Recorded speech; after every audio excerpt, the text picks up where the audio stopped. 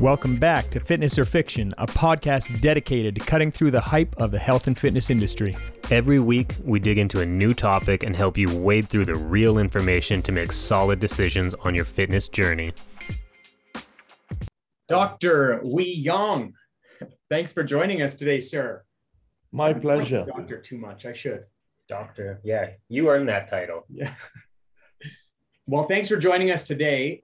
So typically our podcast, what we're talking about is things that people need to understand better or get into a little bit deeper for a good conversation. So today it's probably going to circle around MS a lot, I would assume, but what our main goal is to try to get out more information for people. And recently I've talked to a lot of people that they're really not sure what MS does and all this sort of stuff. So thanks very much for being here. I think this is going to be really enlightening for a lot of people. So, thank you for inviting me.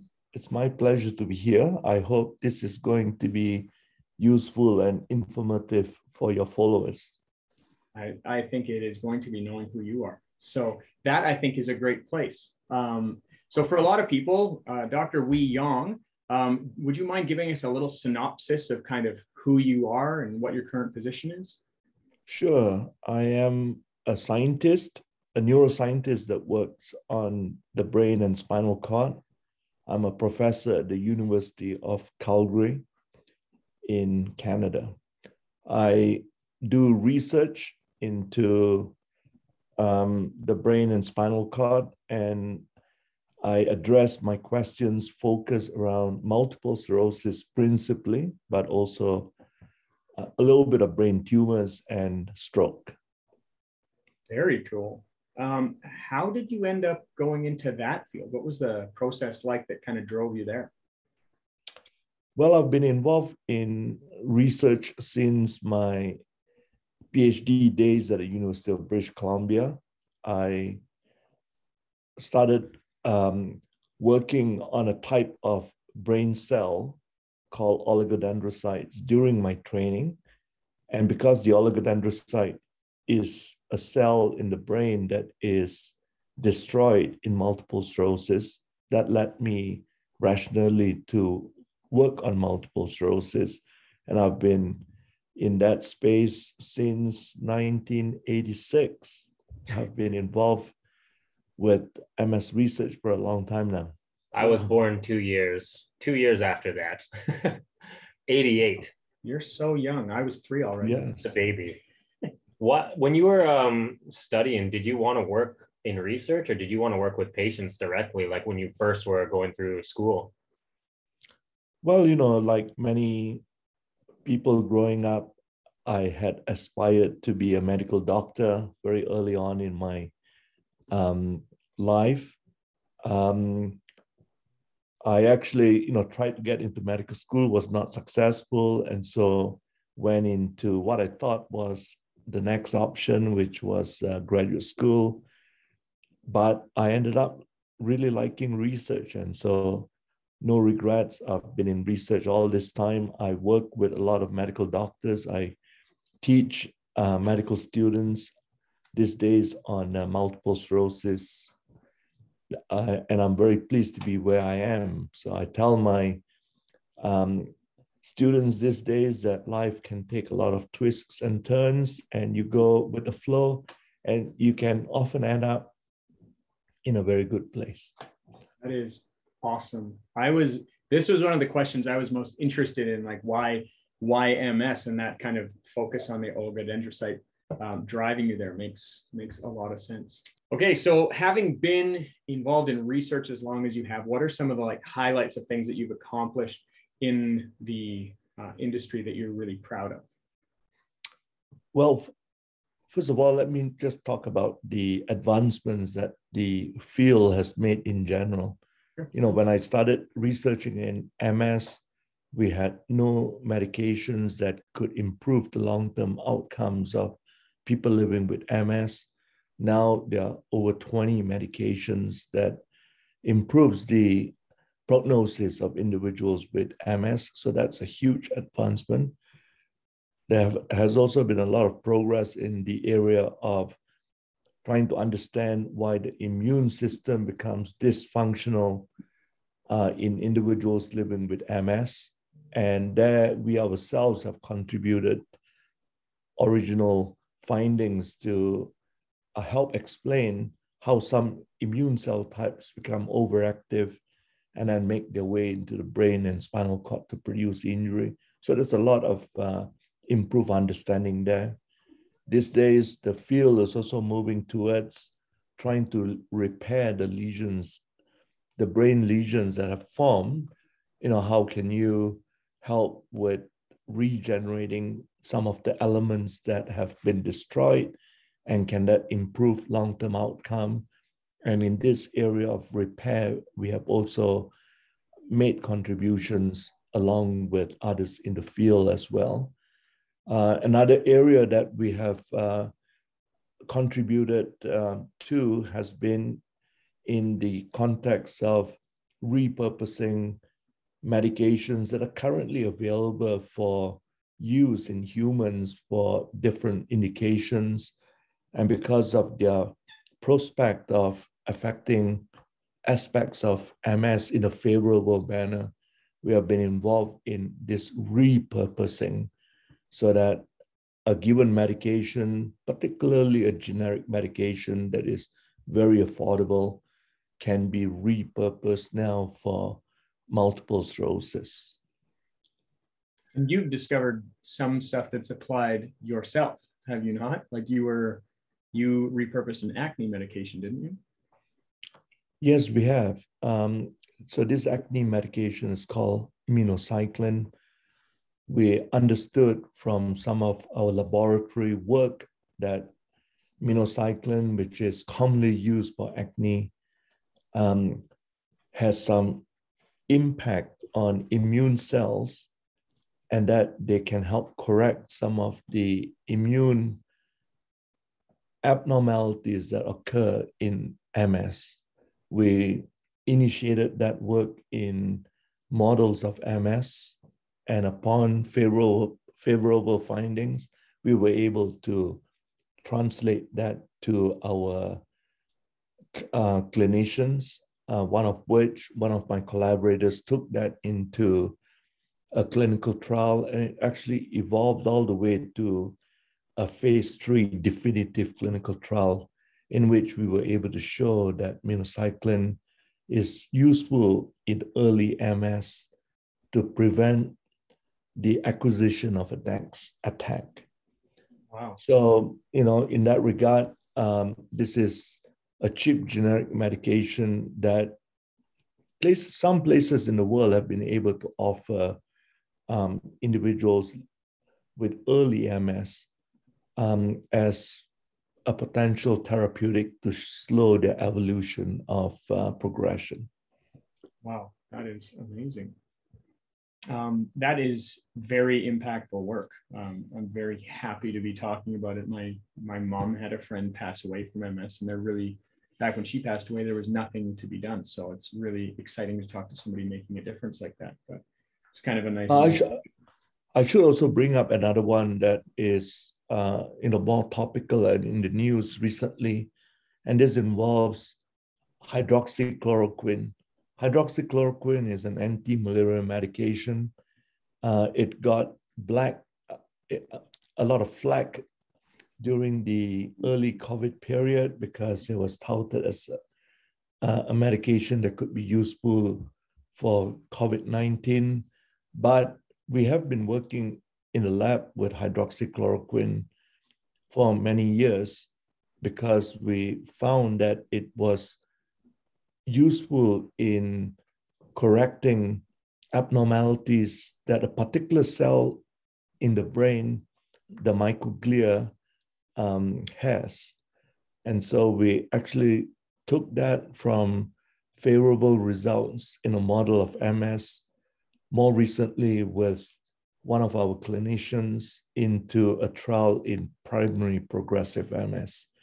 And the results are favorable. It's a small trial, but it did show that over 1 year of treatment with hydroxychloroquine, the number of individuals with primary progressive MS, for which there are no good current treatments, expected to progress was actually reduced in number. So basically, it's a promising finding. It needs to be affirmed in a larger trial, but it is in the right direction that we seem to have been able to slow progression of disability for a type of MS which has been very difficult to treat. Well, the primary progressive type is very challenging. I think that goes into our next question really well. What it is. Yeah, Doc, I have a really basic question for you, and I want to hear from you directly. Like, exactly what is MS, and what are the symptoms that people experience, and like how common is it? Like, is it like 1 out of 100 people in your experience get it? Like, just kind of the basics for our audience. Sure. Multiple sclerosis is a condition that affects the brain and the spinal cord. It results from immune cells that become, for whatever reason, overactivated. And some of these immune cells now gain the capacity to enter the brain and spinal cord to now produce injury. I have to say that immune cells normally are good cells that we all have, and which help us fend against infections and help us to heal from an injury. But sometimes some of these subsets of immune cells can become overactive. And when that happens, and they go to places in large numbers where they're normally excluded from, that becomes a problem. So in multiple sclerosis, we have a condition in which some of these immune cell types, like I said, become overactivated, enter the brain and spinal cord in large numbers. They produce molecules that now begin to damage the cells that we have in the brain and spinal cord. Mm-hmm. Depending on where this happens throughout our so-called central nervous system, which is the brain and spinal cord, that will dictate what the symptoms are. Commonly early on in MS, the optic nerve is involved, and immune cells make their way there, disrupt the optic nerve, and a common symptom then early on is visual disturbances. But you also have immune cells affecting parts that control movement, and so you end up with some movement abnormalities, etc. So multiple sclerosis symptoms then is fairly broad, and can involve a range of symptoms, neurological symptoms, depending on where the injury is occurring in the brain and spinal cord. Mm-hmm. So would it be safe to say that some of the most common stuff is like balance disturbances, vision disturbances, abnormality in movement and spasticity, and then of course digestive and yes, functions as well? Yes. Okay. I should also answer your other question about how common MS is. It is actually fairly common. In Canada, there are about 100,000 individuals living with MS. Across the world, about 2.8 million individuals. In Canada, it is estimated that every 12 minutes, an individual is diagnosed with multiple sclerosis. So, fairly common. It's also somewhat geographically distributed as well, meaning that it tends to be fewer MS cases in equatorial countries, more in temperate countries. Ethnic origin also plays a role as well, tends to be more in the Caucasian population than in the Oriental population. And amongst the progress in understanding MS has been, an understanding that genetics do have a small role, and that some environmental factors likely to be encountered in certain regions, may increase the odds of developing MS. And then there are also some protective factors as well. One of the thinking behind why there are fewer MS cases in the equator is that in the equator, there's a lot of ultraviolet B radiation. Yeah. And ultraviolet B radiation is the main way in which we generate vitamin D in us. So that has led to the idea that there's protective environmental factor that generates vitamin D, and vitamin D is a protective factor that prevents immune cells from going awry. Yeah, it's interesting. MS has become more prominent in my personal circle. Like I had a client that I was training that had MS. And then when Curtis got diagnosed, it started just popping up more and more around me. And I started researching it lightly. And like I found that it was more prominent in Alberta, in Canada specifically. Like Alberta had a much higher rate, which is kind of confusing with the environmental factors and why it would be so concentrated in certain sections, right? Yeah, ultimately, to get MS, a number of things come together, the genetic predisposition, small risk, the exposure to something in our environment that could be, certain viruses, for instance, perhaps some pollutants, the lack of protective factors like the lack of vitamin D, because we live in an area in Alberta in which for 9 months of the year, we are actually ultraviolet B deficient because of the angle of the sun, and therefore vitamin D deficient. And then there's also the role of the things that we eat that could also send immune cells down certain pathways. Yeah. So a number of things come together ultimately to lead to MS.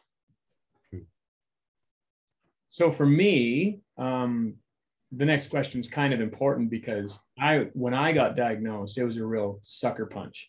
I was trying to figure out what was wrong with my leg for a long time. I get an answer that I didn't want to hear.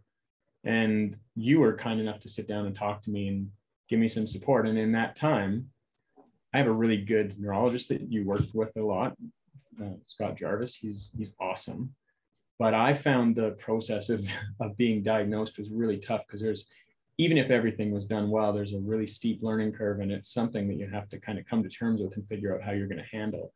So before we get into what do people need to know and all the other questions, you've already had a good impact for me, just sitting down and being like, listen, I don't treat MS, but here's some really good stuff that you can look into. That was hugely impactful for me and my family.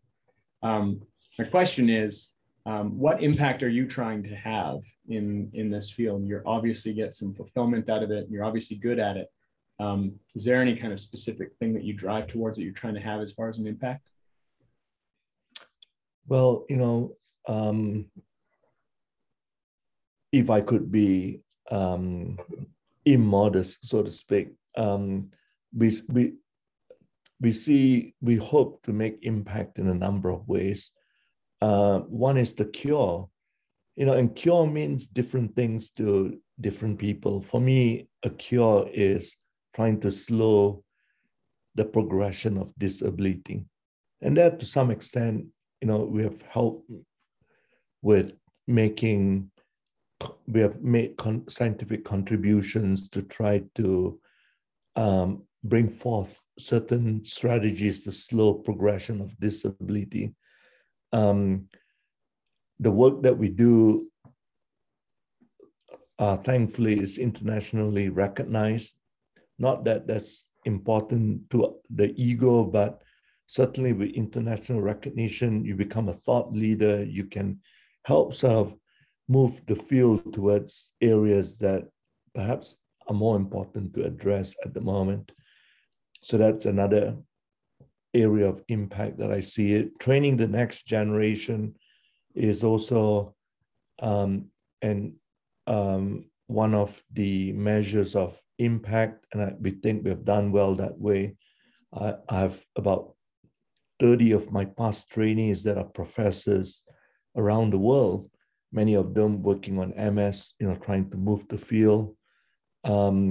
With the work along the lines of trying to understand how to promote regeneration of the brain and spinal cord. We are also thought leaders and trying to move the field along besides contributing. So those are some of the immodest contributions, if I may say so. To be more immodest for you, Curtis, we're already winning, and my goal is to stop progression and fix the damage. Already on the path, though. Now, the challenge, it's still very challenging, though. I mean, we are up against a very formidable enemy, so to speak. But as a field, we are making progress. 20 years ago, 30 years ago, the diagnosis of MS is one that is doomsday, so to speak. These days, there are many, many options for those diagnosed with MS, many medications to slow the progression of disability, and in some individuals prevent disability. And there are also research by us, by others around the world to try to do better. One is in the area of earlier diagnosis. The earlier you diagnose, the better the long-term prospect, and that's because of that diagnosis now, a lot of damage has already occurred within the brain and spinal cord. So the earlier diagnosis, the better. And again, I hope that we can continue to make progress along the lines of trying to regenerate the nervous system so that the damages that have already incurred can hopefully be mended to some extent. Well, that would apply to a lot of other conditions as well. So that's huge. Just before we go to the next section, with the what is MS thing, there's a few different types. There's 4 types, are there? Or there's more, but 4 main buckets? Well, yeah, you have the classic relapsing remitting. Most individuals will go through a relapsing remitting MS course in which there are relapses, and then one remits, is stable for a while, a second attack, a relapse occurs, then remits. This is relapsing remitting. Many individuals then progress to steady progression from relapsing remitting. So that would be secondary progressive MS. And then you have primary progressive MS, where the progression of disability continues unabated from the beginning. That said, the field is also trying to slowly move away from these buckets, so to speak, because of the recognition that the injury is continuous, even if it is not manifesting as an obvious attack. And that has implications in our thinking about how to treat MS as well. Very cool. Nice. Yeah, it's kind of surreal to me. It feels like a little bit of a nightmare disease when like my friends are being diagnosed with it, and we just don't have the answers on where it comes from or how do people get it. Like, it's very, very strange. So like with that being said, like if somebody is diagnosed, in your experience, what's like the best things they can do to try to slow the process down, I guess? Yeah. We have many, see a neurologist. And most of the neurologists, the majority actually I would say all the neurologists that I know are very good at what they do. Listen to them. If they prescribe a disease-modifying therapy, that's a good thing, because there's now overwhelming data that disease-modifying therapies help the long-term prognosis and course of MS. And then there is also the lesser known impact of diet on immune cells. It is very clear that diet affects immune cells, but it may do so differently in different individuals. Yeah. So usually, if I'm asked, there's data for certain diets, perhaps being more pro-immune boosting, if you like, less favorable, like saturated fats. But generally speaking, that while there's data, there hasn't been large-scale studies. So it's very difficult to be definitive and say, hey, you are of this ethnic origin, this particular lifestyle, you have to go on this type of diet. So the guides are not quite there, although there's this appreciation that diet matters. And usually if asked, I would say, whatever makes you feel good, stick to that. Yeah. And then exercise is another area, that you folks champion. And it is very clear that exercise is not only good physiologically for the entire body, but exercise affects immune cells.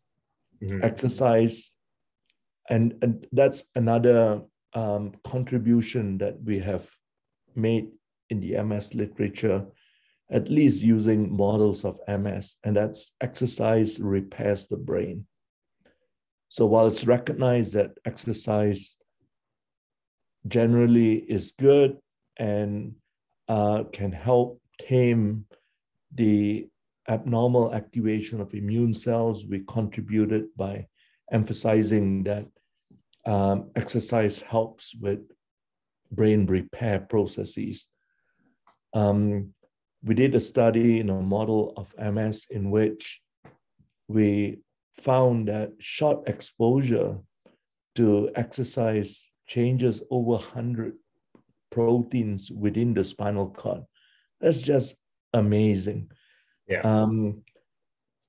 We are trying to move forward with a concept called MedCercise, which is medication plus exercise. So this combination is MedCercise.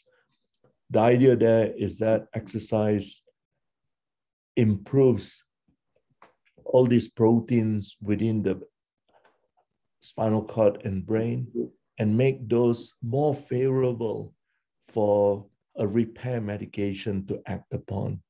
Mm-hmm. So we're trying to enhance, if you like, the potential repair capacity of not only exercise, but also of medications that we are trying to bring forth as potential pro-regenerative medication. So yeah, exercise, very important. That's what we would tell individuals. It is good for your MS. And also to access sites such as the website of the MS Society of Canada, where one can look at, what does one do? A lot of information out there. So diet obviously plays a role. I can kind of speak from my own experience on this one. Since my diagnosis, I haven't had any new relapses, which is good. I get that confirmed for the past year in That's May. Great. I've found that changing my diet has been key, and the way that I feel as my guide, as we discussed, has been a big deal. So I went keto. I felt pretty good. I read a book called Overcoming MS by George Jelinek, and he was recommending going vegan, and I felt really bad on that. And then I got some sensitivity testing back that I'm sensitive to gliadin or gluten and dairy. So basically I'm kind of put those two together, and I don't have gluten or dairy, and I eat pretty low carb. And that's been really transformative for me. So I think there's definitely something to diet but like you, I don't think it's one size fits all. As far as exercise, where's the research at on types of exercise? Because in my experience, if I do something that's long term, the heat beats me up and lots of reps just don't feel great. But if I can do heavier or more intense bouts that are short with longer rests. And I find that makes a big difference. And even if I want to do deadlifts and I'm feeling jittery that day, I can go and do something power based like kettlebell swings and it'll settle that down. Is there any good research going on about what people should do as far as exercise modality with MS, or is the research kind of limited to just kind of, well, exercise helps? No, there's good research ongoing about types of exercise, intense interval, intense versus less intense, interval trainings of high intensity, rest, next high intensity, shorter versus longer. A lot of those research are occurring in individuals living with MS. And some of these studies also have brain MRI and other tests like cognitive function tests. They are all small studies for short periods, months, but they generally are in the right, in the same direction, and that is the more exercise, the higher intensity, the better. The problem there is, as you point out, intense exercise is not for everybody. And how do you maintain an exercise regimen for in individuals for a long period, particularly for those who have many challenges to begin with? And this body heat that is generated, very much an aspect of MS as well. The inability to control body heat. And then there has also been recommendation of wearing cooling jackets during exercise. I have a colleague at Memorial University in Newfoundland, which is actually one of the best centers on MS exercise research in the world.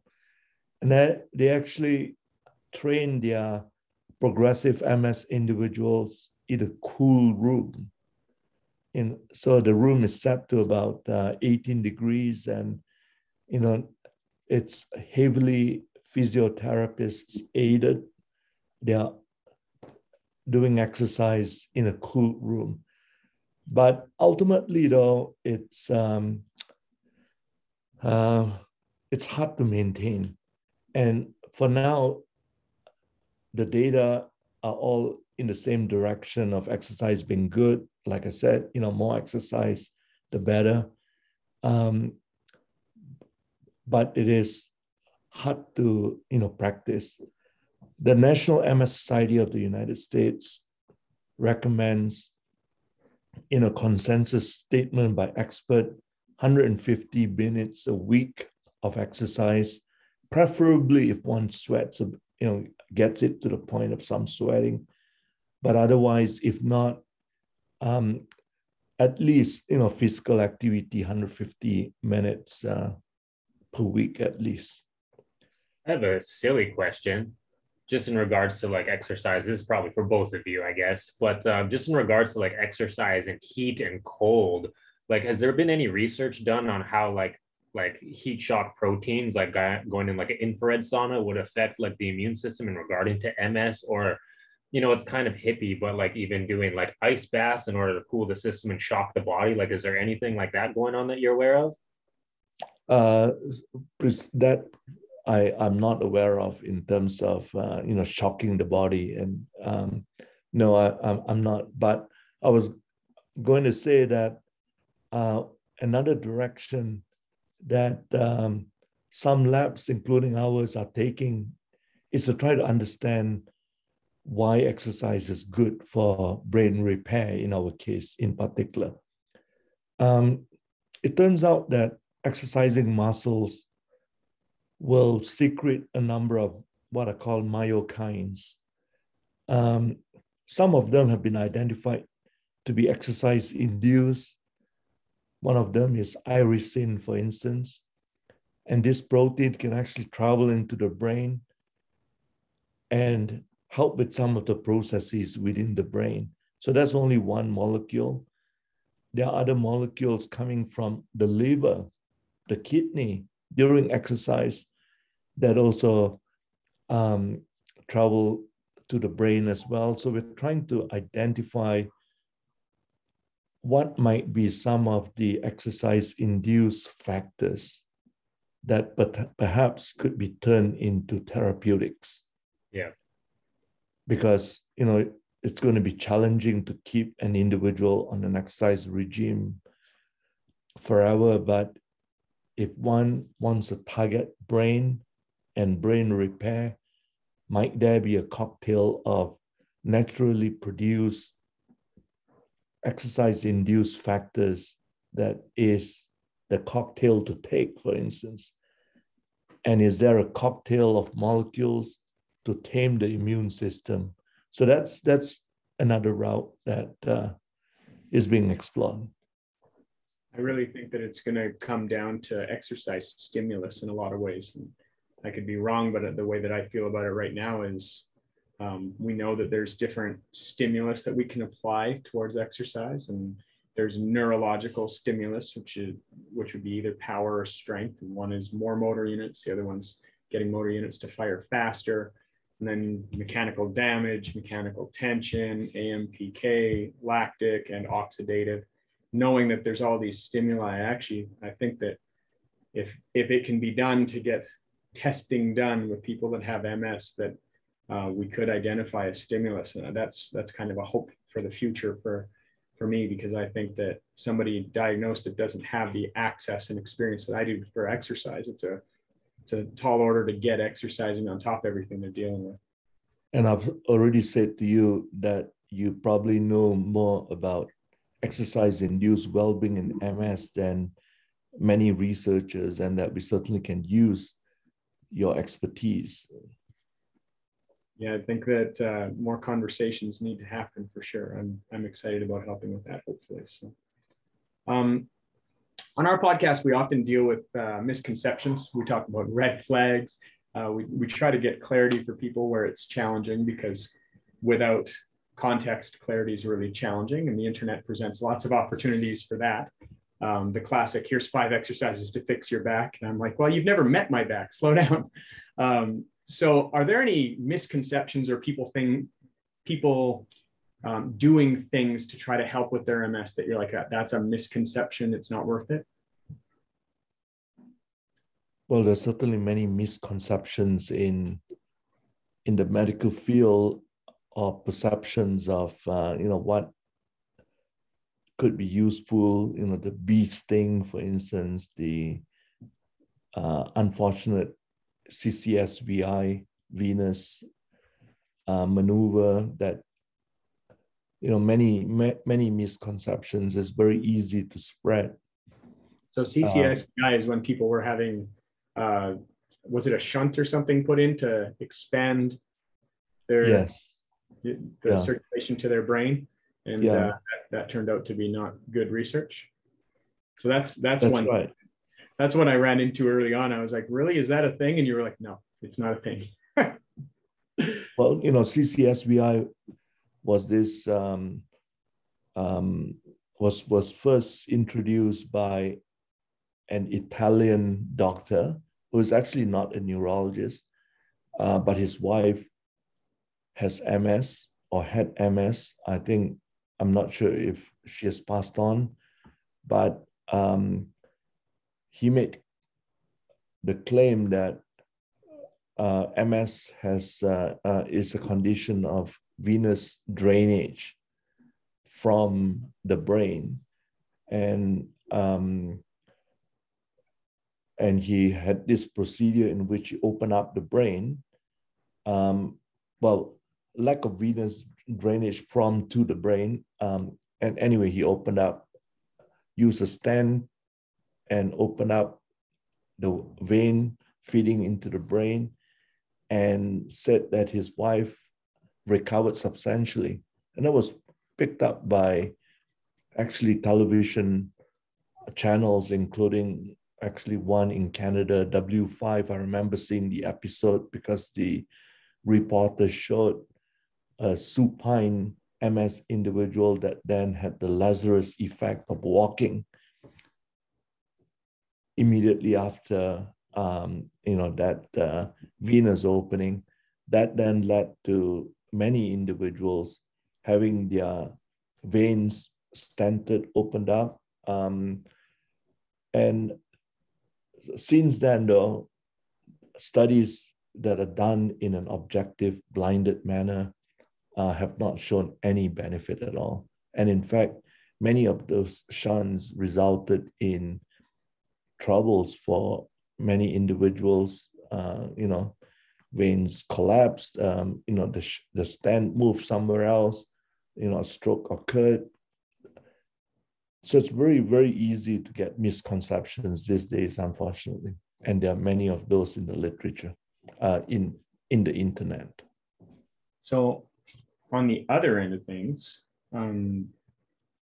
what is most new and promising in research? What are the kind of directions that you're really excited about and finding value in? Well, I think these days there's a lot of work going on in the area of trying to slow progression or prevent progression.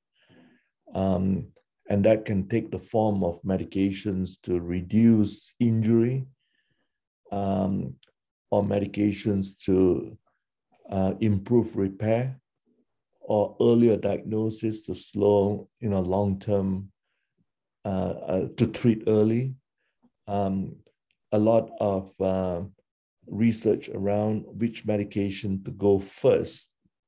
Do you hit the immune system very, very hard at the beginning upon diagnosis, or do you sort of gradually, go from a low-grade immune modulator to a very potent one successively?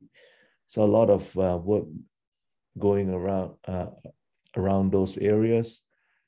Also, there's the possibility of preventing MS in those at risk, those who have not yet developed MS, but perhaps have some genetic predisposition. So that is also an area that is moving along. Lifestyle factors, smoking, salt being undesirable in MS. Quite interestingly, and this is not to promote it, but there was a study out of Sweden in which those that consume a lot of alcohol, seem to have reduced risk of MS. So people that consume alcohol, pardon me. Yeah. They drink lots of alcohol. What's the outcome? So they segregated countries like Sweden, Denmark. They have a registry that is lifelong, from birth all the way to death. And whatever medication that you have taken, lifestyle, etc., all of these are entered. So they were able to do this retrospective study based on what is in their database of who ends up with MS, and then going back, what was their alcohol consumption like? And those that were deemed to be heavy drinkers, those were the ones that had the lowest propensity of ending up with MS. That's weird. So you did not drink enough. You need to spend more weekends out, Eric. That's your fault. Apparently, I gotta go to the bar more often. Oh, that's nice. Like I said, that's not a lifestyle that we should promote, but it's interesting. Yeah. So I guess just to wrap up, like, is there anything that people can do to like help move things along? Anyone who wants to help? Well, I would say donate to the MS Society of Canada. Research is a very expensive enterprise. The MS Society gives out a lot of grants to enable research across the country. And it's with research dollars that enable research that will allow knowledge to be gained and improve upon. Well, thanks very much for coming out. I think we could probably do another episode on just supplements. So I didn't want to go down that rabbit hole too much today, but thanks very much for spending your time with us. I think that there's lots of people. I even had somebody reach out last week that they just got a diagnosis and wanted to talk to somebody about it. So I think there's a lot of people that need what you're doing, and you're very appreciated for doing what you're doing and spending your time doing that, not only in the research environment, but actually spending time like this, presenting it at different events and getting the word out on what this is, what people are dealing with, and how to meet it somehow. So thanks very much for being here. Yes, sir. Thank you for coming. Well, thank you for this conversation. Yeah. All the best. Yeah, you too, man. Thanks for joining us this week. We appreciate your support. If you enjoyed this episode, we'd love it if you would subscribe, follow, and throw us a like on YouTube, Spotify, or Apple Podcasts.